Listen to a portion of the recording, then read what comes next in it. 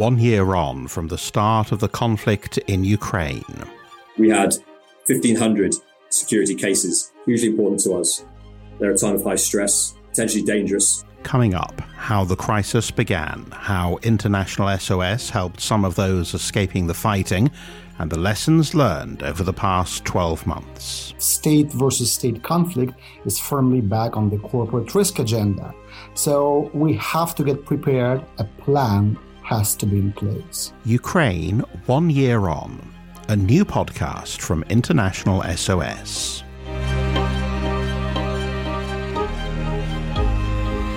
Hello, I'm Paul Osborne. It's a year since the simmering tensions between Russia and Ukraine boiled over into a major conflict that has had a huge impact around the world. It started before dawn. Ukraine woke to explosions around the capital, Kiev. Air raid sirens blared out across the capital.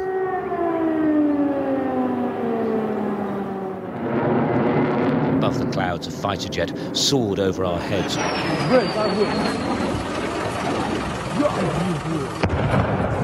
Reporting from Sky News in the UK on the first day of fighting. As the crisis unfolded, we heard in a series of podcasts from people involved in International SOS's response, gathering the latest intelligence, giving the latest advice, and helping people in the heart of the conflict zone to reach safety. This crisis, it's a hugely consequential moment in global affairs. Helping to clarify how we thought things might evolve, providing some very pointed advice about threat to life situation. There's no situation here without risk. There is no perfectly safe option. The situation is constantly evolving.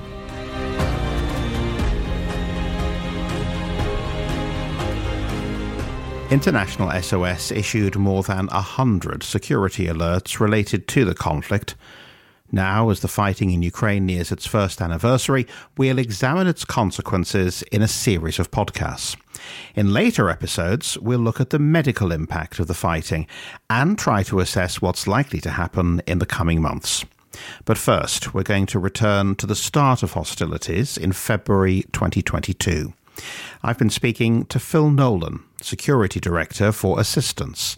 He was deployed to Ukraine in the days before hostilities began, and he told me about the preparations that he helped to put in place. Engaging with our providers on the ground, providing client support directly in terms of information requirements and meeting with clients on the ground, and also general information gathering based on our assessments on the ground, so route assessments, also looking at hotel assessments, railway assessments, and assessments of the airports as well in Kiev and Lviv. So as the security situation begins to deteriorate, what are the key things that you need to have in place really before the fighting begins? So for me, we were looking at understanding access to suitable accommodation for our clients, access to ground transportation embedded with the client for their movements and requirements in the lead up to needing to either relocate within the country or to evacuate.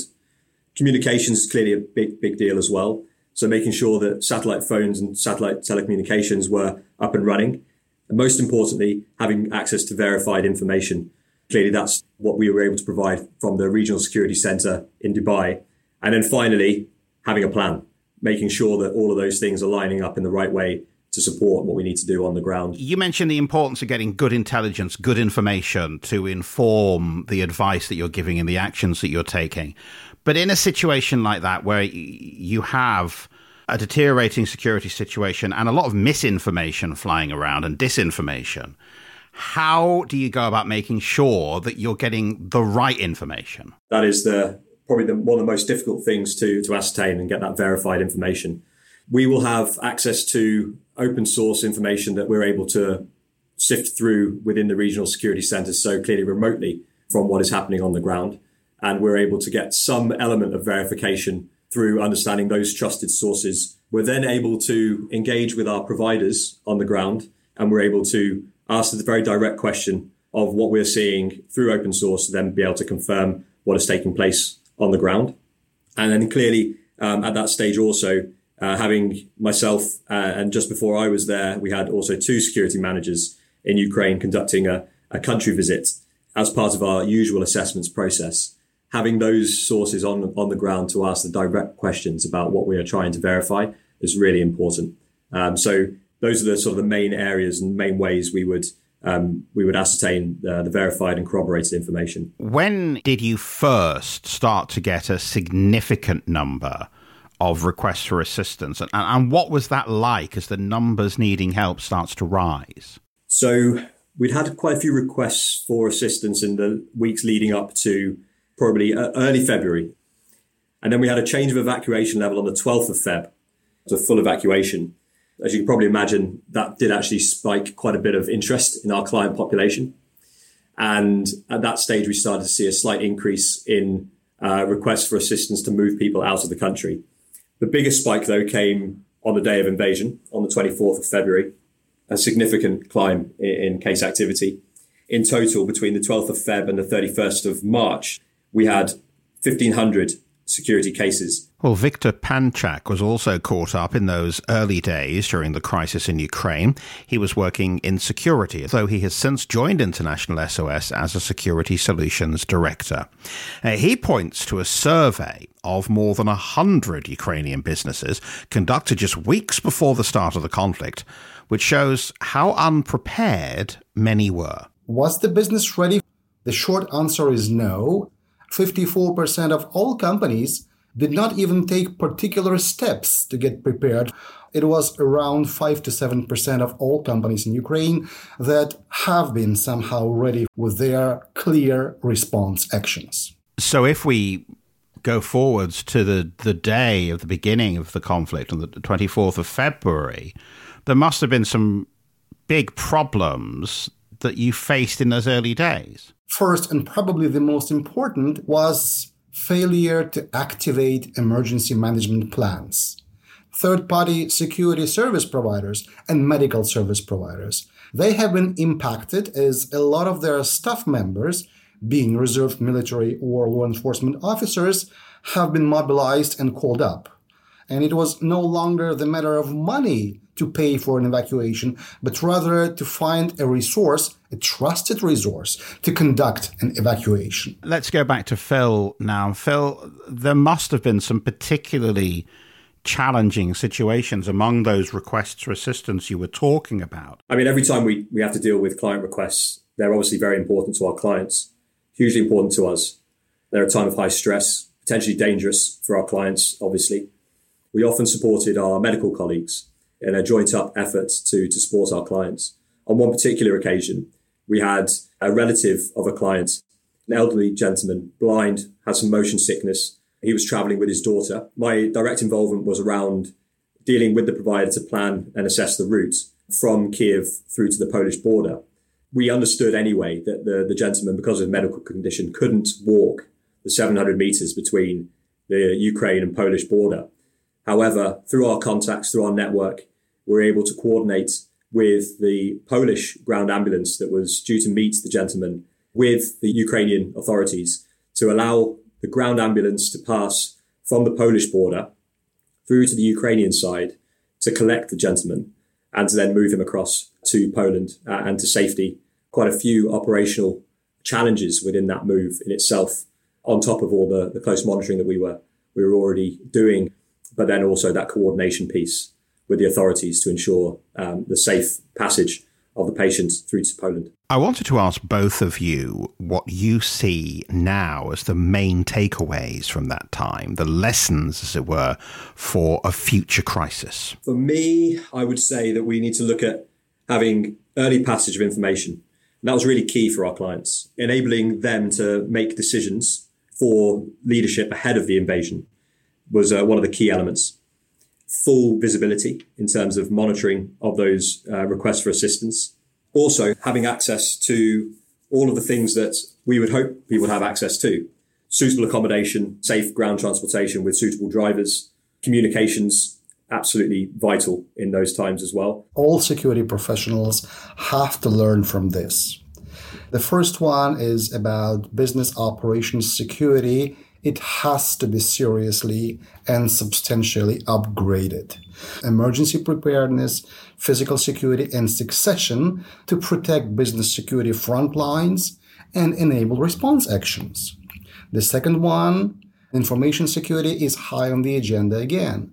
So more attention on business security standpoint should be given to securing internet-facing systems and remote security solutions. The power of timely, accurate, and trusted intelligence in decision-making, especially during a crisis, is really vital. You have to stay with your teams in the crisis, lead by example, and use high security industry standards equipped with your service providers on the ground, so you will be best prepared in this case to face the worst in case it comes. Presumably you're still providing assistance to people in Ukraine. What sort of requests are you getting now? They vary from requests for information, what accommodation is suitable, ground transportation requests we still get, and clearly there's always some element of a medical component involved here in terms of either understanding what is available to our clients or, if there is a medical emergency, supporting them in getting out of the country. Actually, our most recent request for assistance came 2 weeks ago. A media organisation needing to get a journalist out of country from Dnipro. We supported in a ground move with our trusted provider in Ukraine from Dnipro through to the Polish border. Just lastly, at the very beginning of this podcast, we heard somebody describing the situation in Ukraine as the worst crisis in Europe in many, many years. Looking back over the last year, did either of you expect that you'd be dealing with something like this in Europe at this time? I didn't expect to be having to deal with this kind of activity. Looking at the scale of the activity within Ukraine and the support that's required to our clients, the ongoing requirements, I didn't expect to be seeing something at this size. But I'd also say with that, we've been able to adapt and support our clients' requirements. So we've been enabling our clients to operate with these challenges because I'm sure they didn't expect to be having to deal with this kind of scale of an operation and all the challenges that go with it. Hugely challenging for the country, hugely challenging for our clients. And clearly we have to stay flexible to support where we can. And I believe we're meeting the brief on that front at the moment. Security has become an essential part of geopolitics, and the threat of state versus state conflict is firmly back on the corporate risk agenda. So we have to get prepared. A plan has to be in place. We are all about security awareness. We have to take the lessons learned to ensure we're well prepared. We have equipped our companies, our clients with sufficient tools and resources, and we're here to support them to mitigate the risks. Victor Panchak, Security Solutions Director for International SOS, and before him, Phil Nolan, Security Director for Assistance. Next time, we'll find out about the medical impact of the conflict, both in Ukraine and its neighbouring countries. Well, as the crisis in Ukraine continues, don't forget clients can access the latest information and alerts from our website, internationalsos.com. And from there, you can find out more about our network of assistance centres available to clients 24/7. Thanks very much for listening, and goodbye.